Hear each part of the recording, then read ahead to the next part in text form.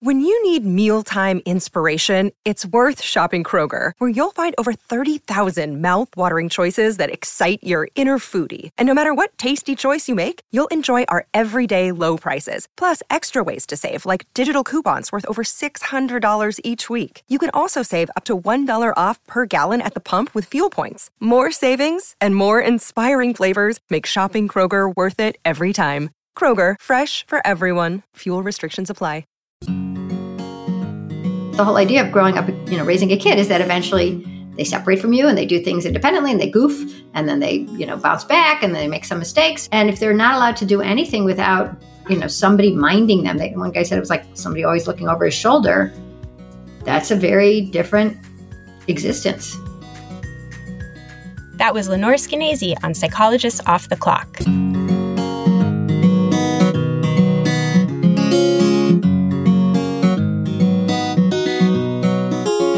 We are 3 clinical psychologists here to bring you cutting-edge and science-based ideas from psychology to help you flourish in your relationships, work, and health. I'm Dr. Debbie Sorensen, practicing in Mile High, Denver, Colorado, and co-author of ACT Daily Journal.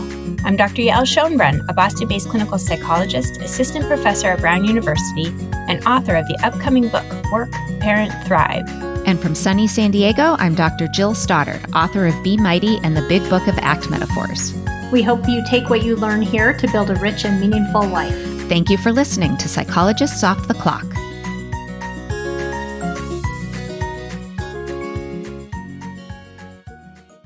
Our sponsor today is Uplift Desk, creators of office furniture designed to help you work better and live healthier.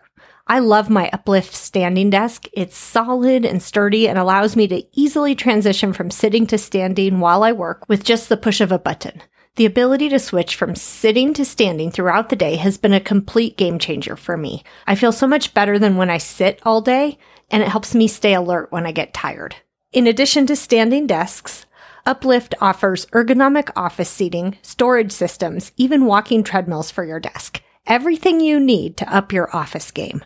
You can get free shipping with no hassles, free 30-day returns and return shipping, and a 15-year warranty. Remember, by supporting our sponsors, you are supporting the podcast. Visit upliftdesk.com/POTC for 5% off your order. That's UPLIFT desk.com/POTC to get 5% off your entire order. It's Patricia Karpus, host of Untangle, the award-winning podcast that covers topics like optimizing brain health, finding your purpose, how to sleep better, harnessing the power of anxiety, successfully changing habits, finding more happiness and joy, and overall, all the many ways to live your best life. If you enjoy hearing from thought leaders, neuroscientists, psychologists, nutritionists, business leaders, and more, join us wherever you listen to podcasts. Psychologists Off the Clock is proud to be partnered with Praxis Continuing Education. Praxis is the premier provider of evidence-based training for mental health professionals. And here at Psychologists Off the Clock, we are huge fans of Praxis. One of the things I love most about Praxis is they offer both live and on-demand courses. So if you're really looking for that live interaction with other people who are taking the course, you can get that. Or if you have a busy schedule and you need something that you can just kind of click onto whenever you have time, they offer that as well. And every course I have ever taken from Praxis has really been of such value to me.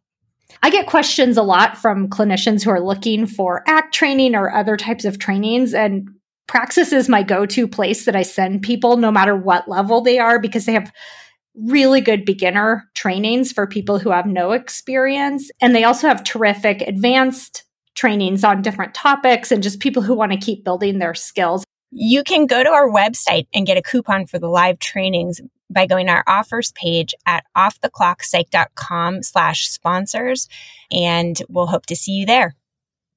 If you're a Psychologist Off the Clock listener and you love books, join us for our new Psychologist Off the Clock book club. We're going to be meeting once a month on Thursdays at noon Eastern Standard Time in the U.S.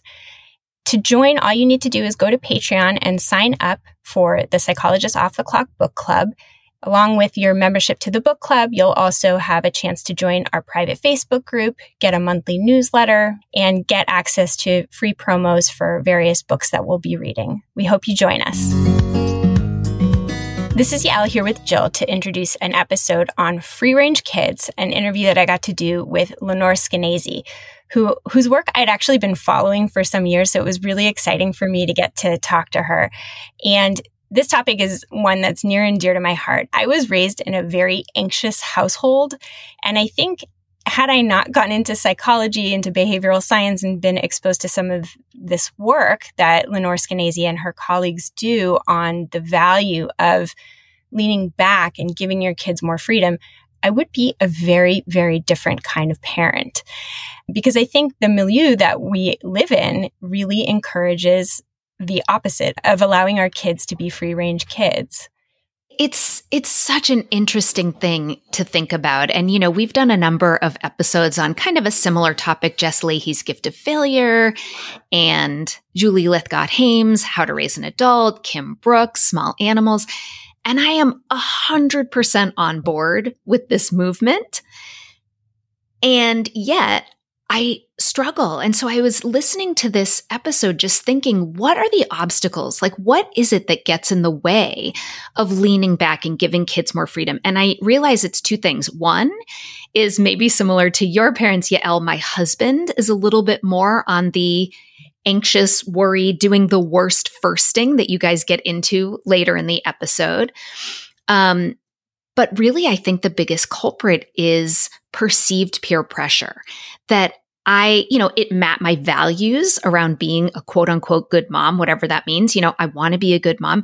And I think I am guilty of worrying too much about what other parents would think about the way that I'm parenting, right? So like when I see my friends putting all of their kids into 1,000 activities, I feel like the worst parent because my kids have 0 activities. And you and Lenore have this great example, this conversation about your oldest son and the bus stop and being the only kid without a cell phone.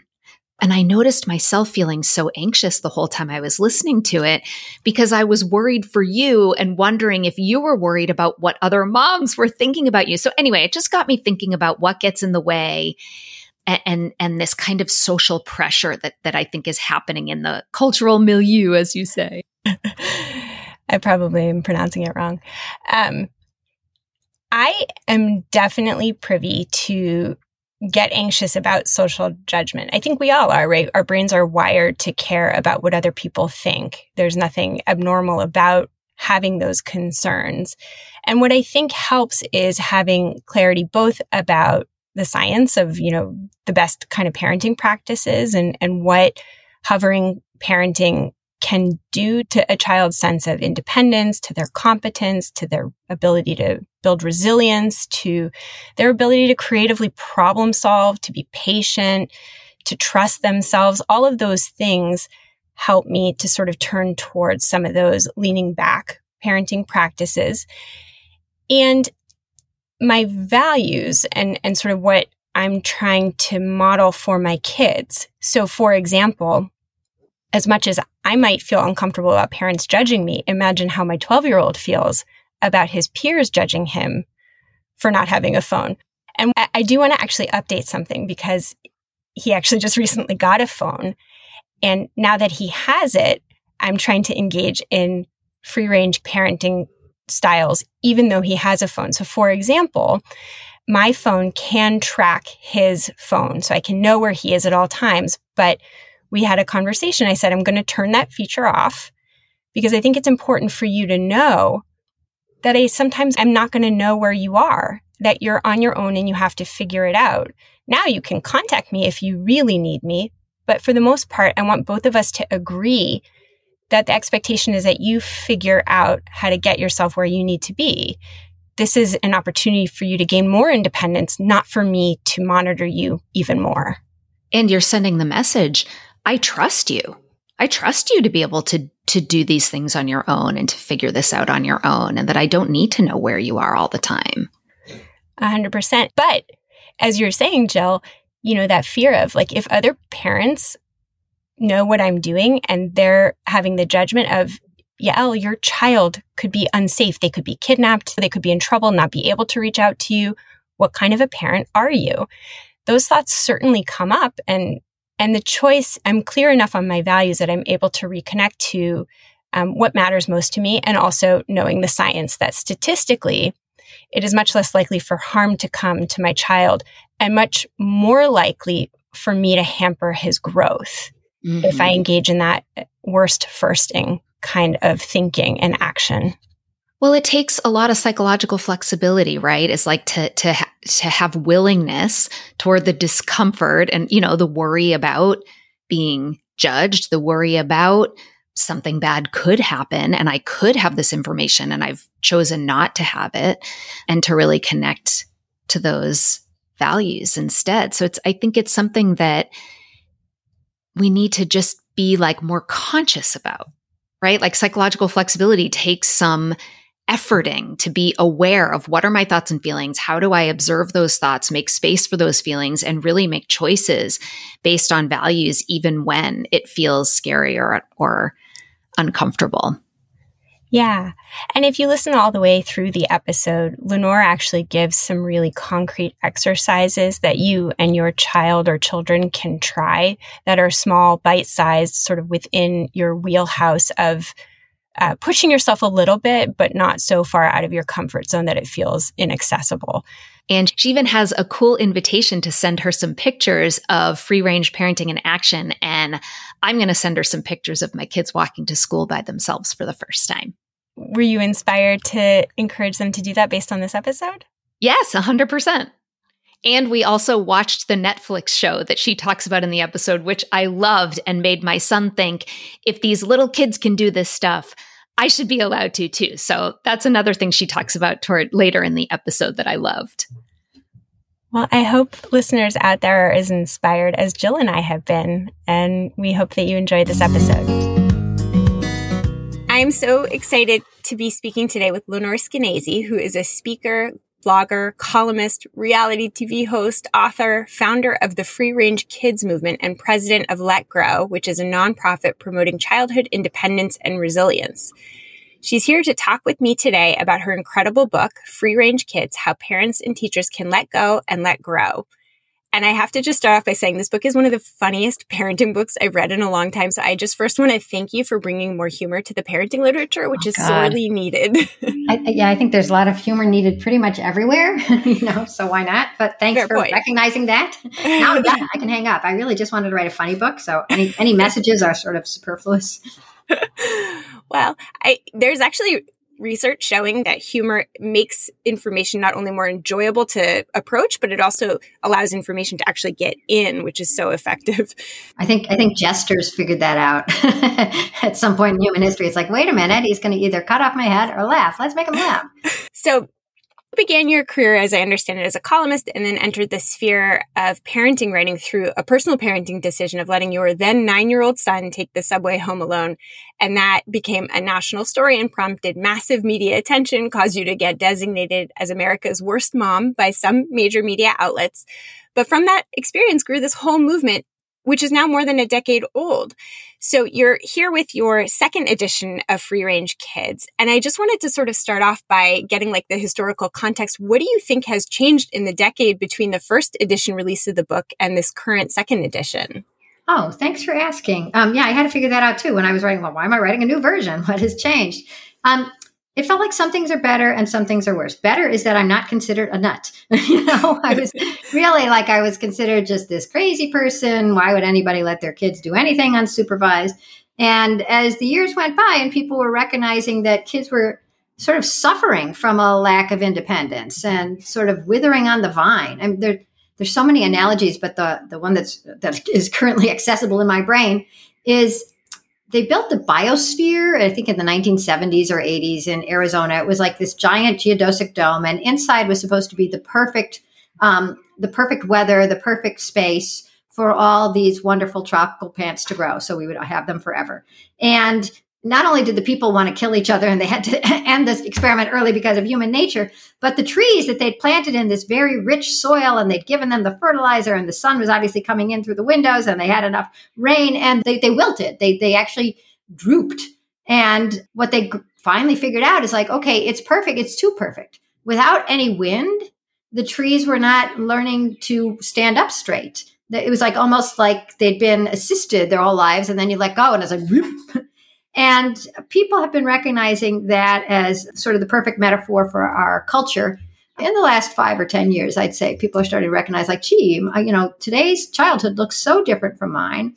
And the stuff that I appreciated as a kid, little hijinks or the, running around or staying out till the streetlights came on. I can't tell you how many times I've heard that phrase. People recognize that sort of has evaporated. And with it seemed to go a lot of kids' resilience, spunk, even their interest in being vibrant. It's like what I'm hearing for teachers. I'm talking to one tomorrow, is that the kids are so worried about messing up that they are very passive, because if they take a chance on anything, even raising their hand, they might mess up, and that would be the end of the world. And so as that sort of revelation has left from the classroom and from people's individual homes into the culture at large, like 2 weeks ago, I was talking to the Surgeon General about this very issue. So I might have been America's worst mom. Maybe I still am. Who knows? Ask my kids. But the point is that there's a recognition that there is a problem when kids have so little independence that they are withering on the vine.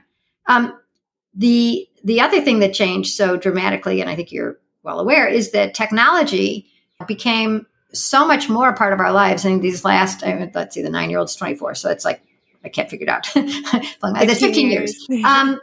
And what interests me is less kids going online and what they're doing online. I feel like there's a lot of people studying that, a lot of people worrying about it. Nobody seems to be writing about what it feels like to grow up constantly tracked. And just this morning, I was reading over my notes from I interviewed like 6 teenagers who are tracked by Life 360. And, I just was underlining so many things like, it feels like this is my mom's hobby. They sort of track me for their leisure activity. I feel like my parents are sort of living my life. Why don't I have a life? And how come they don't, they say they trust me, but if they trust me, why are they tracking me all the time? I can't even prove I'm trustworthy because they can always check. So that seems like an enormous change in everything, including family life, family structure, because the whole idea of growing up, raising a kid is that eventually they separate from you and they do things independently and they goof and then they, bounce back and then they make some mistakes. And if they're not allowed to do anything without, somebody minding them, one guy said it was like somebody always looking over his shoulder. That's a very different existence. Yeah. Well, so I want to actually dive into that. It's such a common issue that comes up I have young kids. And so and I'm friends with a lot of other parents who have young kids who are sort of, beginning to have phones. And there's a lot of activity, social activity that's happening on the phones, but there's also a lot of movement, right? That you can like literally know where your kid is at all times if they're carrying some kind of a device. And you note that trust means like allowing your kids to not be surveilled.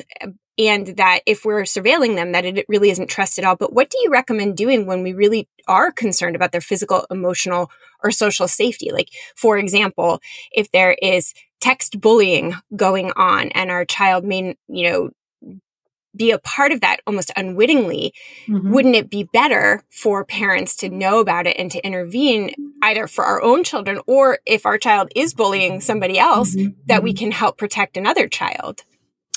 This is such a big issue. And I wouldn't say I'm actually an expert on this particular aspect of parenting or childhood bullying. I'm going to sort of slightly elide the question and talk about my one easy solution, because all I like are like easy, free things to do, which is there has to be almost a sanctuary, like a wildlife sanctuary. There has to be a child life sanctuary where kids are not on phones, where kids are just interacting as young people of different ages, hanging out together, having fun, making things happen, getting into arguments and solving them themselves. I feel like there's so much adult intervention that might be one of the reasons that we are more concerned about bullying. Either we're seeing so much more than we ever saw, or we're elevating things. So I was just at an event this morning with a parenting expert, believe it or not. I do have a life outside of this, but there you have it. And somebody was telling her that her daughter had called her after school and said that she had been at the counselor's office with a friend and they were, because they were discussing their feelings. And it's like, what do you mean? It's like, well, we thought we had to discuss our feelings with the counselor. And I'm all for counseling and psychology. I see a big psychology sign behind you in your studio. That's what you say about psychologists. I do so what I want to say is I've been through a bunch of therapy, and so has basically everyone that I know, including my family. But that being said, there's something about trusting kids to get through some of their unhappiness and some of their spats without a professional. Professional has figured everything out. And it's sort of like, if you want your kid to learn how to run a race, you can't put them on your back and run the race because you're faster. And then look, you've gone over the finish line because, they've gone over the finish line literally, but they haven't done any of the running. And I think that, one of the reasons we are more worried these days about, bullying and hurt feelings and the social emotional growth of our kids in general is that we're with them so much of the time, intervening, helping, honey, it's his turn, why don't you, you give him the ball now. All the stuff that we do because we want our kids to be nice and socialized is almost taking out the fiber of how kids would normally learn how to do these things. They'd be mad at each other. Nobody would play with them. Nobody plays with you. Then what do you got to do? You got to change your behavior, as opposed to the counselor discussing this with you and it being yet another psychological issue, as opposed to everyday life where things don't always go your way. And then you can have fun again in 2 minutes. And there's a headmaster in England who I was talking to the other day too. All I do is talk to people, as you can tell. And his school is doing what we call a Let Grow Play Club, which is just a branding exercise for keeping the school open before or after school for all the ages together to mix and mingle and play. And the kids at the beginning will come up to the adults who are there and say, he took the ball, it was my turn. And what the headmaster has instructed his teachers to say is you can go inside and think, or you can keep playing. What do you want to do? And then the kids go, keep playing. And it sort of puts it back in their court. Like they are more competent than we've given them credit for because we're always there helping them. So if you step back and let them figure this stuff out, they can. There was once some graduate students who went to watch Recess in Scotland. And they were bubbling to tell their professor what they'd just seen. It was the most remarkable thing. She said, what'd you see? And she said, well, there was this little kid and she fell down and then no adult came to help her or, dust her off or take her to the nurse. And so instead her friends helped her up and then she kept running. And the fact that this was like news to graduate students in education is news to me because it just shows that almost nobody has seen, a child in the wild before. All they've seen is sort of super supervised kids, and we've forgotten what they're capable of. Yeah. I have actually a related personal story, which is that my oldest son, who's in 6th grade, doesn't yet have a phone, although it's hard to imagine that he won't soon have one because I'm so much in the behavioral science and the parenting literature that I've really been adamant about holding off. But he takes the bus home, and there was one day that the bus was extremely late. And the other kids were able to telephone their parents from their cell phones. And I soon had a couple of parents calling me. Oh, I know that your son doesn't have a phone. Do you want me to pick him up? And I got so worried because I hadn't heard from him. Sometimes he emails me if something is going on, but he didn't have email access because he was out by the bus stop. Yeah. And so I said, sure, can you let him know, that I'm worried about him, that I can come get him. And she said, no, I'll take care of it. And then a different parent called me and said he didn't want to come. He wanted to wait for the bus. And I sort of went back and forth. Should I be worried or should I kind of let him figure it out? And sure enough, the bus came eventually. It took a while. He was patient enough. He was one of the few kids who waited for it. He took the bus home and he was so proud of himself. And he said, Mom, you told me to figure things out. Like I figured it out. I don't even know why you were in touch with other parents. And it was this moment where I really had that thought because, I've been following the free range kids movement with a lot of excitement. I think it's such a cool idea to give your kids more opportunity to figure things out by themselves. And at the same time, I can recognize the fear. I mean, my child was, 6 miles away without an easy way to contact me. And things sometimes happen. And yet, he did figure it out. And so I do think it is like that idea of, letting your kid encounter some adversity, figure out some strategies. And if it didn't go perfectly, for the most part, it's not a total disaster. But one thing that you write about is that we often do this thing that you call worst firsting. And so I wanted to ask, what, if you could define what is worst firsting and how should we respond to this tendency as parents? Yeah. I mean, if you're asking sort of what has changed, not just in the last 15 years, but since I was a kid, when my mom let me walk to school, it was back in the day. And so I was 5. It was normal. All the moms, even the nervous Jewish moms like mine, let their 5-year-olds walk to school. And when you got to the corner, a 10-year-old, not a grown-up, a 10-year-old would be the crossing guard and help you across. So how did that, what happened when that disappeared? What happened is we sort of got infected with what I do call worst first or worst first thinking, which is it's new, but it feels innate. This ability to imagine the very worst case scenario first and proceed as if it's likely to happen. And I know that my mom, who was a nervous mom who quit her job to be home with us, didn't go through the names of 10 kids who had been kidnapped over the last 40 years before she let me walk to school, biting her nails and geschraying, if I go the whole Yiddish route, worrying, oh my God, I hope she makes it. If she doesn't, I can never forgive myself. Why was I so crazy? I'll go get the car. I'll follow her. That certainly wasn't something that people did. And it is something that's now, I mean, I just have to keep referring to people that I've talked to. That's all. So I was talking to another guy on another podcast who's a dad in suburban Kentucky. And he decided once he talked to me to start letting his kids do more things on his own. And he let his 12 and 14-year-olds go shopping for groceries on their own. And he said, I have to tell you 2 stories. One is that the first time he did it, he actually was told by the police to move because he had parked in the fire lane. And the reason he parked in the fire lane is because from that particular angle, he could see both the main entrance and the truck entrance, right? He could see both the entrance and the exit of this grocery. And, I didn't want to embarrass him or anything because now I'm embarrassing him, but you don't know his name. It's like, come on, you have a 14-year-old in there. She could have her own kid at this point with your 12-year-old. They're in suburban Kentucky. They're shopping for macaroni and cheese or whatever. And you feel like you have to watch both exits. It's that dangerous. But obviously his mind just automatically went to, well, if they're kidnapped, I want to be able to see them come out either the main door or the back door. And so the great thing about doing something like that is that it gets easier and easier to the point where you can't remember why you did that.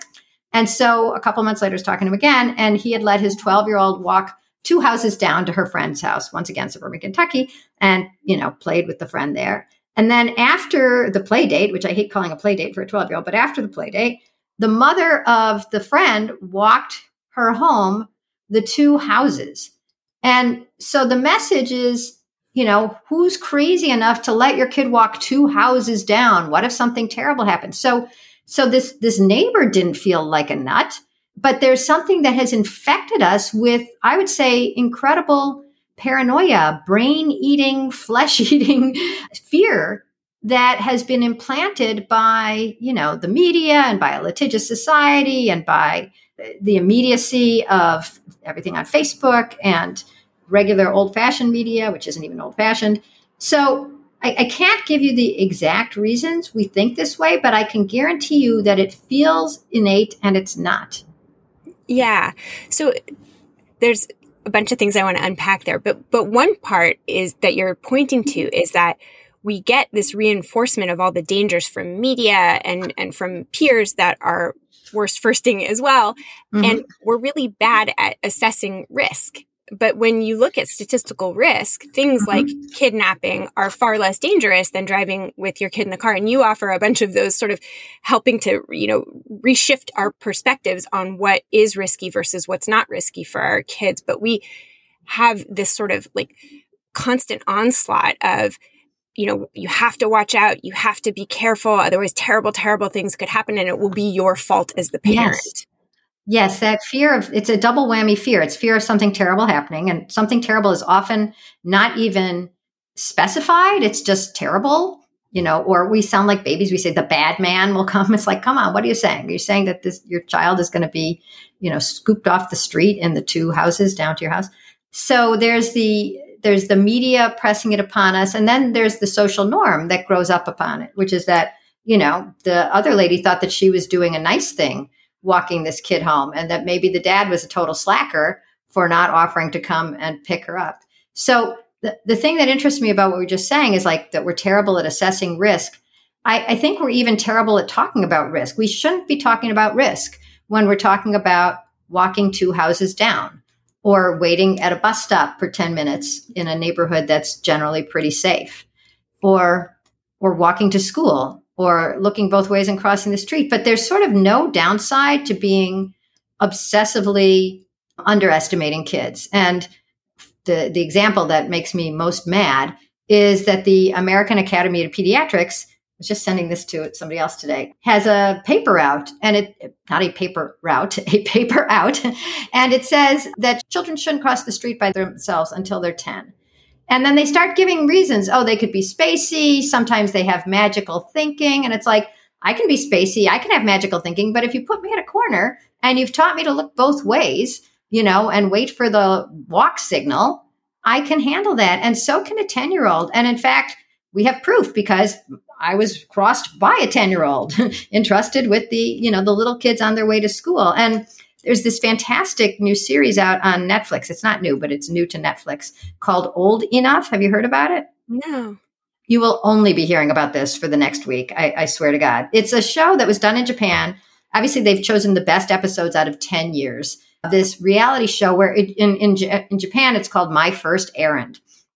And you see a kid like age 5, 4, 3, sometimes 2 years and 10 months old, being told by a very loving parent, Daddy forgot his uniform and he needs it at the sushi restaurant. Can you bring it to Daddy? And it's like, okay, and sometimes the kid cries, and sometimes the kid goofs off, and sometimes the kid just can't wait to do it. There was one kid who, there's a narrator who narrates this whole thing. There was a kid who walked like basically the equivalent of half a mile. She ran the whole time, and the poor cameramen were like,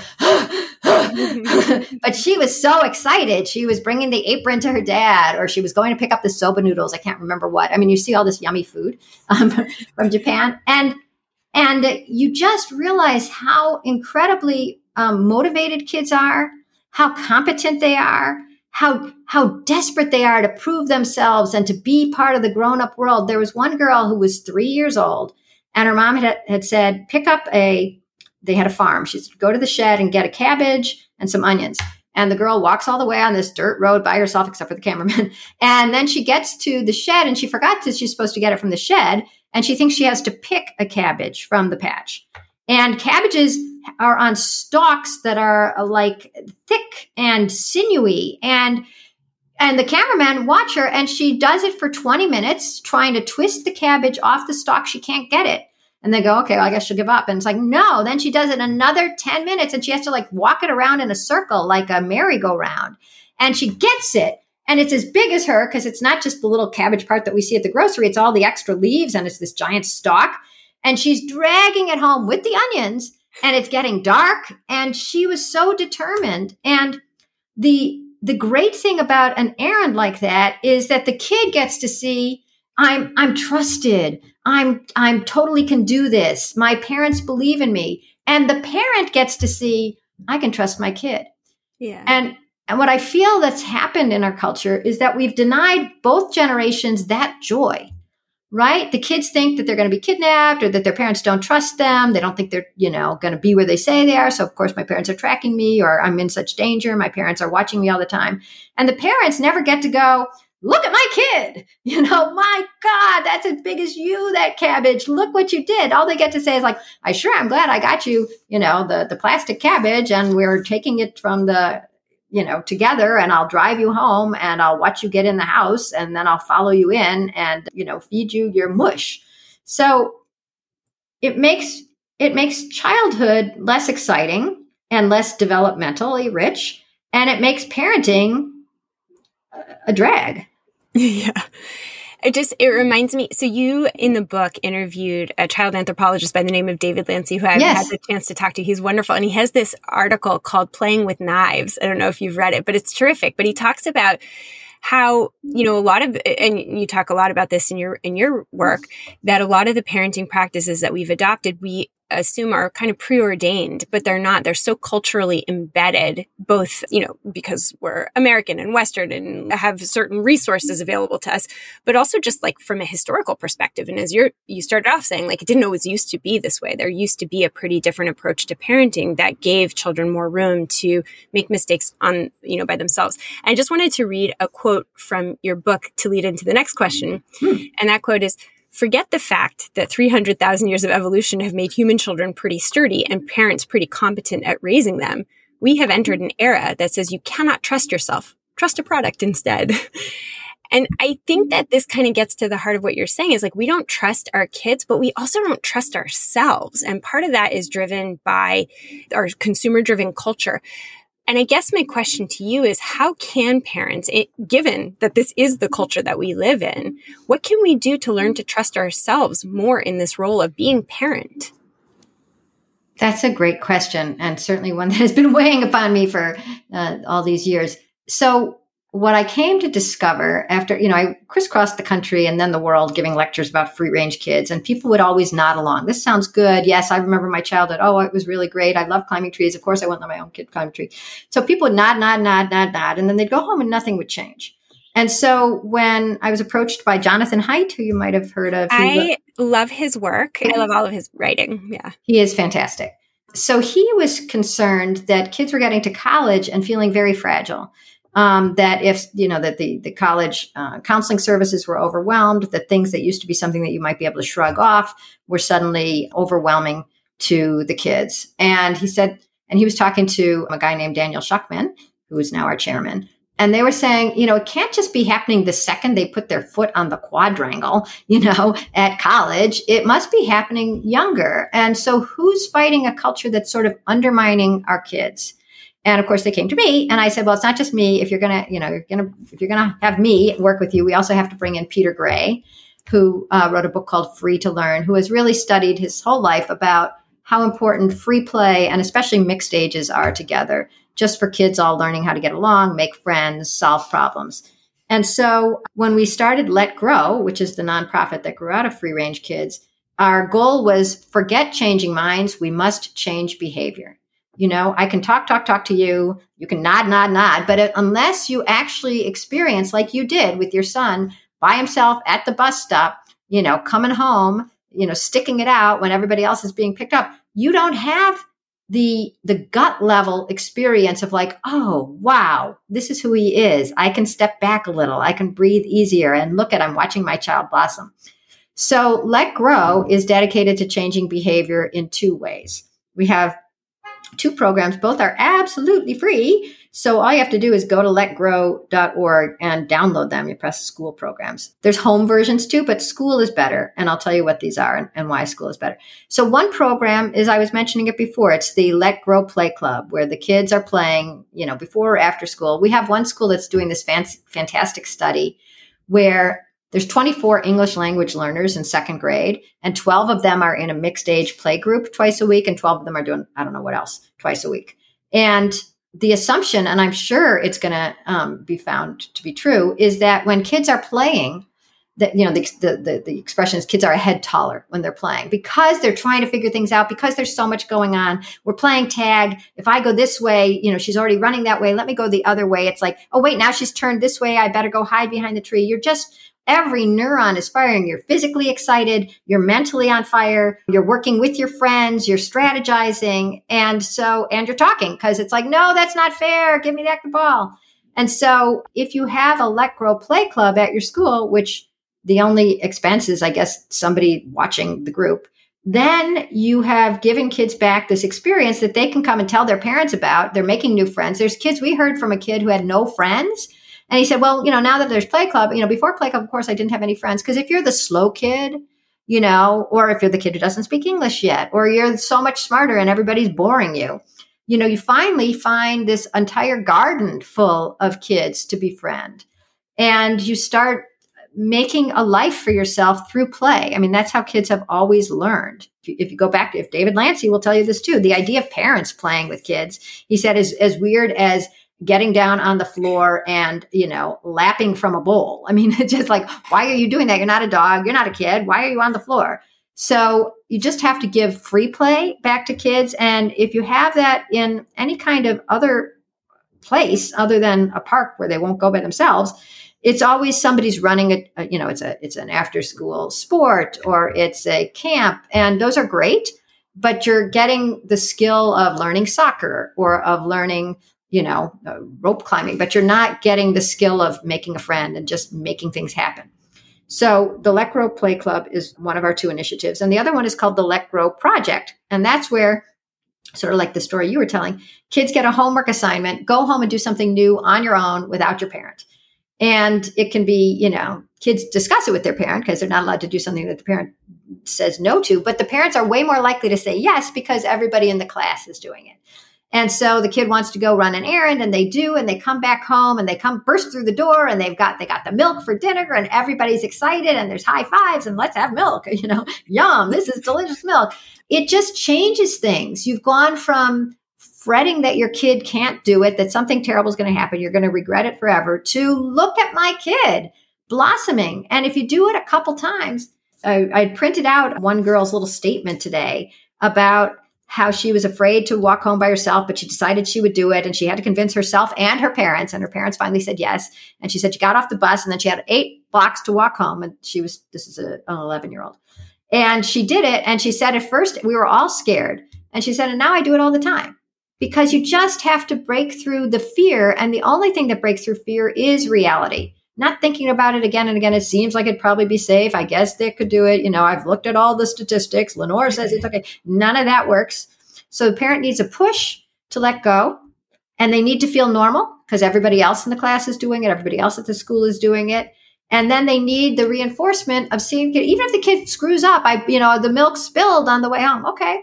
Go get more milk, or you'll go get something else. You're in a bad mood, go get Kool-Aid, reality is so much easier to deal with than the fears in your head, and you need reality. So Let Grow is totally dedicated to giving parents and kids the experience, not the thought of independence. I love so much about that. One thing I just want to point out too is that in psychology, we often talk about, at least in the kind of therapeutic practice that I do called acceptance and commitment therapy, we often talk about moving towards a goal. Wait, is that ACT? Yeah, ACT. I think I'm having that done. Yes, it's cool. Really fun. Yeah, I love it. Oh yeah, it's an amazing, amazing treatment. So all of us co-hosts practice acceptance and commitment therapy, or ACT, and it's a really phenomenal treatment, and it's very behaviorally oriented, right? Get out of your mind and get into your life kind of an idea. And what I love about your approach is that it sort of gives you something to move towards as opposed to avoiding, right? Because in our minds, we're always trying to avoid the risk towards our kids and, from social judgment as parents.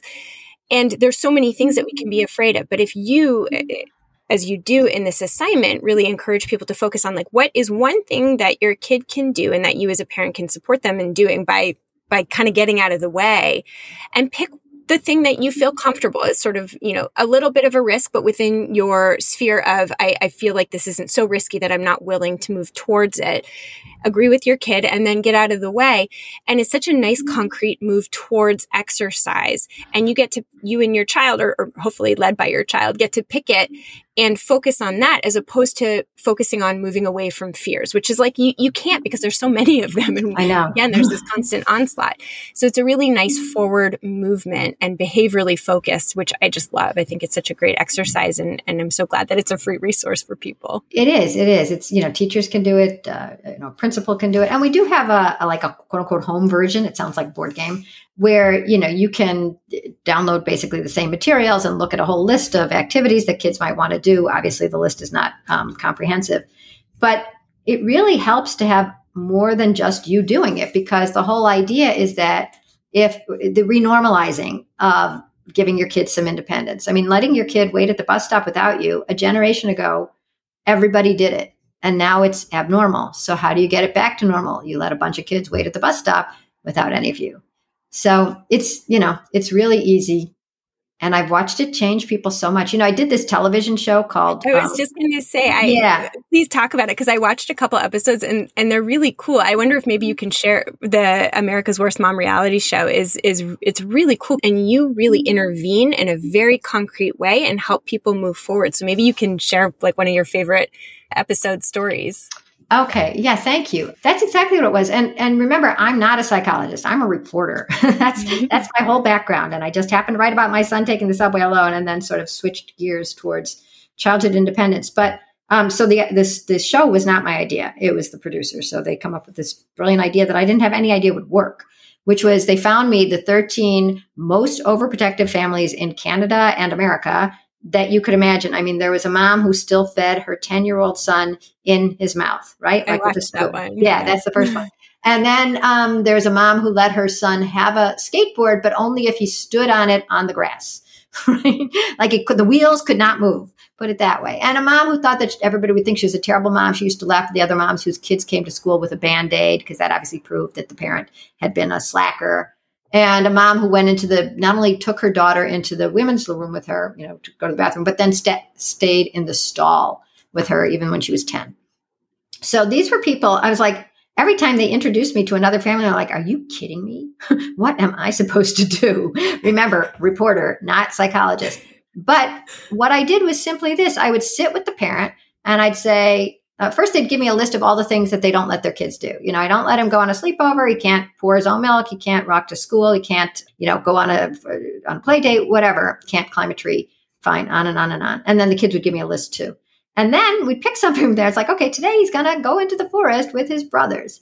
And the parents would be somewhere between sullen and hysterical. I mean, I had a lady kick me. And I would just sit with them while the kids did it. And when the kids came back, with all the things that they'd never been allowed to do before, which were very simple things, go get the mail from the mailbox. The parents were so extremely excited and delighted and proud that I was like, wait a minute, weren't you the one who said that he couldn't? My favorite story is this boy, the first kid, the one whose mom was feeding him in his mouth with the spoon, had never ridden a bike. And so, and he hadn't done a lot of things. So the first day I'm with him, I teach him how to use a knife by Googling how do you use a knife, because I don't know how you actually teach somebody. Anyways, you curl your fingers under. Anyway, so he starts to use a knife and he feels so great. And the next day the cameras break down and I'm with him for like 3 hours in his house and we're just slicing everything. He goes, let's slice more stuff. And we're slicing the mangoes and we're slicing the bananas. And it was this joy and this freedom. And then another activity for him was to learn how to ride a bike. And I felt bad for him because this will be broadcast on TV and his friends will see this 10-year-old not riding a bike, right? But darned if he didn't, keep getting back on, and he only remembered to use one foot to pedal with, so he would always go like in a circle and a spiral and then fall. But eventually he got to the point where he could go across an empty parking lot, go side, like widthwise in the parking lot. And so that was amazing. I mean, like suddenly he has wings basically. And so he came home, and once again the camera crew is outside and I go inside. And the mother comes to the grandma, who's Russian, and she goes, guess what, Mom? What? Sammy can ride a bike. And the Russian grandmother goes, what? Our Sammy ride a bike? Yeah, Mom, he can ride a bike. Sammy can ride a bike. Yes, Sammy can ride a bike. And they're ecstatic. And they're so proud and happy. And I was like, this is my first family. I'm like, what's going on? Didn't they just say they didn't want him to ride a bike? Weren't they going to hate me? And so once that happened, by the end of those four, one of his other activities was he had to go on an overnight with the Boy Scouts, and he had a meltdown the night before, and his mother was so scared she locked herself in the bathroom. I mean, there was a lot of actual drama, and I didn't know how to deal with it. But the next morning, he does go with the Boy Scouts on this overnight, and then he joined the Boy Scouts. And that summer, he went on overnight BMX bike camp for 2 weeks. So the thing that we were talking about before, the level of like fear and is everything risky and worst firsting, it seems like permafrost, like this will never melt. This is part of our culture, can't get out, we're stuck, right? We're in a bell jar of ice of fear. And then it turns out, I mean, I was with these families. I wasn't sleeping over. I just saw them each for 4 days in a row. And like one day they ride a bike, one day they go to the mall, one day they climb a tree or whatever. And of the 13 families, 12 of them changed completely, like couldn't remember why they hadn't let their kids join the basketball league on Saturday mornings. So, I mean, the thing that allows me to keep going 15 years into this same issue, a person who used to be a daily news reporter with a different story every day, is that I know how undeep this fear is. And it feels like it will never end and it can't possibly change. And actually the opposite is true. It is wafer thin. And once parents get to see how amazing their kids are, you know, we've completely changed childhood, parenthood, and the psychology of children today. Yeah, it's amazing. And you say that you're a reporter, not a psychologist, but you've collaborated with Peter Gray, who's a psychologist, and Jonathan Haidt, who's a social psychologist. And, you know, there's so much evidence backing what you're doing, which is, again, get out of your mind and get into your life, pick a behavior and approach it and find a way, you know, do it in a way that feels safe enough, even though there is some risk, like enter into some risk, but do it in a very deliberate way where you're just deciding, you know, this is value aligned. This is important for my child to be able to grow, to approach, and support them in doing that without interfering, and allow that evidence to come back and correct some of the fears that you might have had to help you change your perspective through action. Right. And so I think, you know, what you saw in your reality show was like, it's kind of exposure therapy in action. It's totally that. To really see it. And the change is really remarkable. It's not comfortable, as you're saying. Like, a lot of the parents were really scared. Probably the kids were terribly uncomfortable. But with the support and probably some pressure from, you know, the fact that it was being filmed, they moved towards some change and found that, hey, like, I can do this. We can do this as a family. Yeah, no, it was really cool. I have to tell you, my favorite family was one that actually was here in New York, upstate. And this is the mom who went into the stall with her 10-year-old, you know, just in case she'd be raped or murdered while she was going to the bathroom, and wouldn't let her kid go on any play dates. And when the kids were playing in the backyard, she just stood in the backyard and watched them the whole time. There was a park, like a playground, literally across their quiet, sleepy street in upstate New York, and she wouldn't let them go there ever. So the first thing was to just let them go there and look for like bugs and stuff like that. But in the end, this is once again the producer's idea, not mine. We took them to a water park, and we wanted the 12-year-old boy to go down this giant water slide that I would never go down in a million trillion years. Right? It's 10 stories high. So we just want the mom to see, and we want the son to see what he can do. And sure enough, down he comes. You have to look like you're sort of in a coffin. You have to put your arms across your chest and go feet first. And it just seems really scary. But there he comes down, and I'm really happy for him, and it's great. And then we look up, and is that Phyllis on the platform? What? Phyllis, the mom who ruined every weekend because the family was always going on a boat that the husband loved. And Phyllis was like, put on your, life preserver. This is terrible. When are we going home? What about sunscreen, et cetera, et cetera. There's Phyllis up there. And I'm not up there. I'm not saying go do it. It wasn't even part of the show. And then she came, comes down. It takes like 2 seconds. And she gets out of the water. And at the end, you all have to write something on a big whiteboard, like, what it means to you or whatever. And she said, I feel like now I have 2 birthdays, because she, was sort of reborn as a different person. And the fact that now she gets to live such a happier life. I mean, you're a psychologist. That's why you do your job, so that people can leave behind stuff that is making them so unhappy and isn't helping them in any way, isn't helping their relationships, isn't helping their sleep, isn't helping their lives. And if it's this simple, if all you need to do is see your kid do something independently, and you can change and they can change, I think that this should be in every school. I think, I was talking to the Surgeon General. I'm hoping that he promotes it. It just seems like there's too many lives being wasted in unhappiness and fear and dread when there's an alternative that's around the corner, and you just have to literally have to walk around the corner, or let your kid walk around the corner without you. Without you. Yeah. So you're bringing up another domain that I wanted to talk about, which is, we've lost faith in ourselves. We've lost faith in our kids, but also we've gotten so entrenched in thinking about our kids as products, as opposed to focusing on relating to our kids as human beings, right? You have this great analogy of like, we think that there's a certain recipe that we have to execute perfectly to make this cake, this cake kind of product that is our child, in order to allow them to live like a happy, fulfilling life. And we get very focused on the various steps and protecting them and making sure they have exactly what they need. And your recommendation is really to sort of like let go of making the cake properly and just relate to your kid as a human being.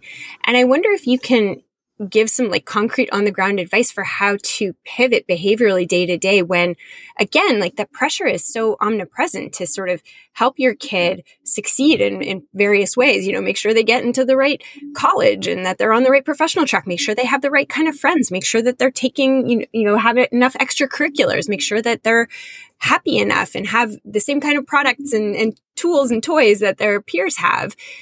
So how can we as parents unhook from that pressure so that we can direct our attention more on just relating to our kids as people? It seems so simple, but it's hard.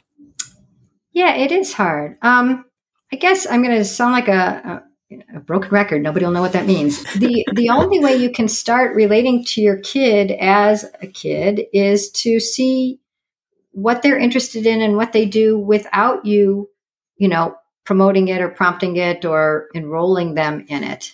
And so let me ask you a question. What did you do just for fun when you were a kid? There was you weren't in a class, there was no coach. What did you do in some of your free time? This will surprise no one who listens to the podcast, but I've always been a reader. I used to hide in my closet and just read books. Why?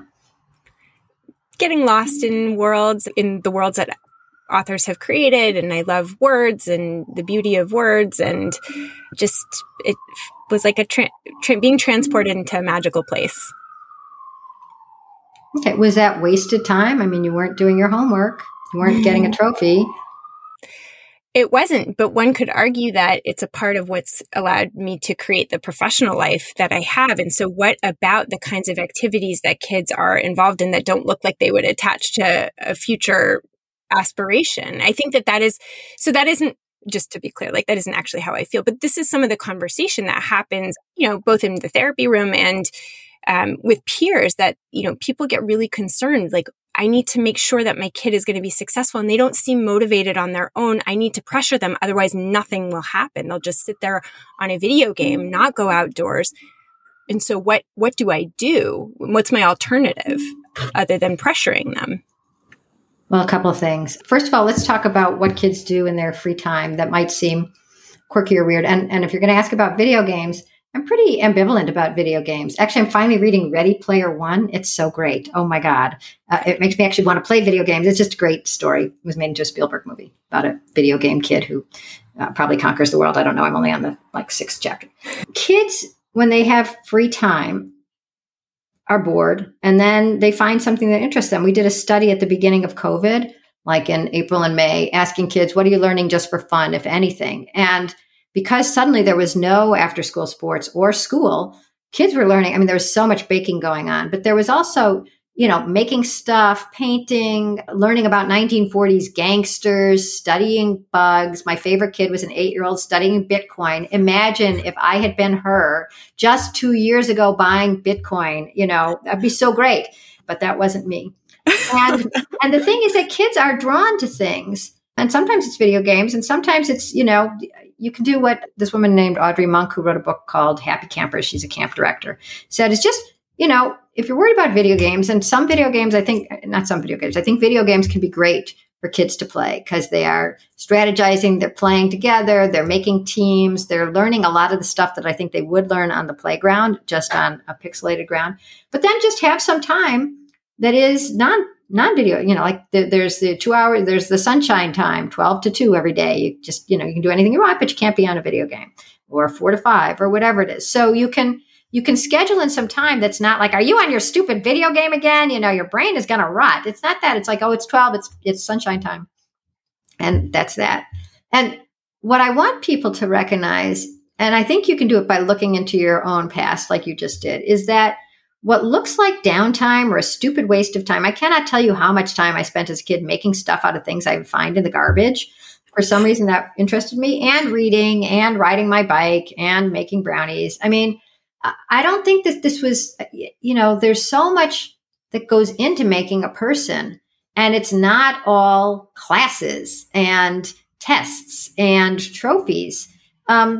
So I'll tell you my favorite story about it. So I did an article, and I wish I could remember the name of it, but maybe you'll put it in the show notes, where I asked people if they could see a link between what they loved doing as kids and what they're doing now as adults. And one guy, I had like 3 seconds to interview him. He was in a line at a TED Talk, and I said, oh, he was a business guy. It's like, can you tell me anything you did as a kid that you're still sort of doing today, that you did for fun? It's like, no. I'm like, okay, let's try this again. Is there anything you did as a child that you still sort of see yourself doing, like a straight line? He's like, well, I played. I was like, okay. Anything specific that you did? And he got this like faraway look, or at least I remember him getting this. And he said, well, yeah, as a kid, he grew up in Miami, and, there's fruit trees in people's yards, but the tree goes over the sidewalk too. And the fruit that falls onto the sidewalk is public, right? So he would pick up the lemons and the oranges or whatever from the sidewalk, and he'd put them in his little cart. And then he went around selling them.